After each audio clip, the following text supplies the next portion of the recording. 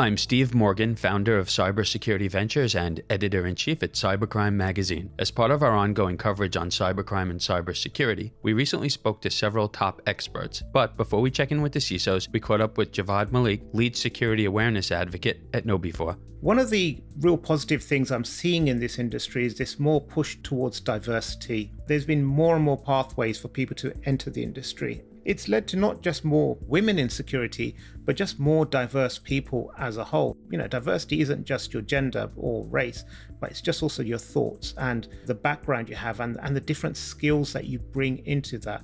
Between 2013 and 2021, the number of unfilled cybersecurity jobs across the globe grew by an astounding 350%, from 1 million to a staggering 3.5 million vacancies. This alarming trend forecasted by Cybersecurity Ventures shows no signs of slowing down over the next 5 years, despite scores of government initiatives working to expand the industry's workforce. At the center of this escalating crisis lies a glaring and perhaps the most consequential issue: the field's lack of diversity and inclusion. In 2019, we spoke to Kirsten Davies, former SVP and CISO at Estee Lauder Companies, who highlighted the critical importance of these factors in the fight against cybercrime.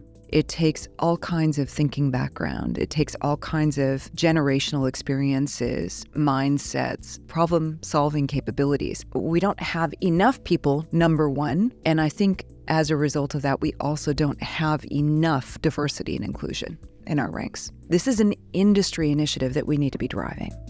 As the cyber threat landscape evolves, organizations will increasingly realize that the key to effective hiring goes beyond simply increasing the number of personnel. The emphasis should lie in securing individuals with the right skills and expertise for the job. According to Craig Froelich, CIO at Bank of America, a talent pool of bright minds can be found in the neurodiverse community.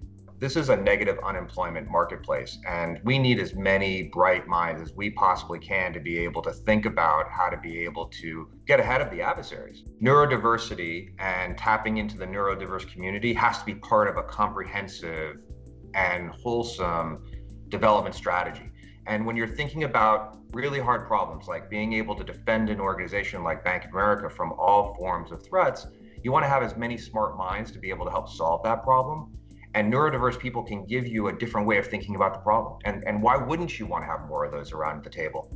The representation of women in cybersecurity has been steadily on the rise, growing from 10% in 2013 to 25% in 2022, according to Cybersecurity Ventures. Jamil Farshi, EVP and CISO at Equifax, has witnessed this progress firsthand and is hopeful for further growth over the next decade. When I look at my team, several of my absolute top-tier performers are women. The problem has been when you have just this weak smattering of women within the space, it's tough to attract other ones in. And so I think that we're on a really good trajectory, and I think that we will see meaningful increases in that 25% as we tick up closer and closer to the 50. And we'll make far more progress this coming decade than we did the previous one on an absolute basis.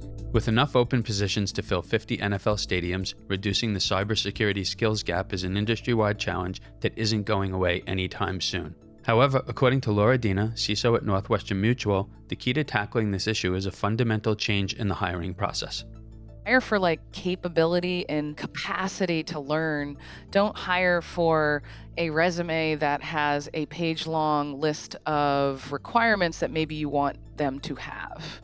Also think about what you're presenting yourself with that job description. If you have a talent acquisition team, they can definitely help refine the job description, but also look at it in a lens that maybe you're using some biased words and you really are swaying away some particular talent that has that passion, that grit. And so my recommendation, think about it in a way that is going to help you develop strong talent for capability and capacity, and then develop them over time and ensure that you're thinking about your whole workforce plan and your talent pipeline. For more information on cybercrime and cybersecurity, including the latest facts, figures, and statistics which convey the magnitude of the threat we're up against, visit us at cybersecurityventures.com. This special production is sponsored by KnowBe4, the world's first and largest new school security awareness training and simulated phishing provider that helps you manage the ongoing problem of social engineering. To learn more about our sponsor KnowBe4, visit KnowBe4.com.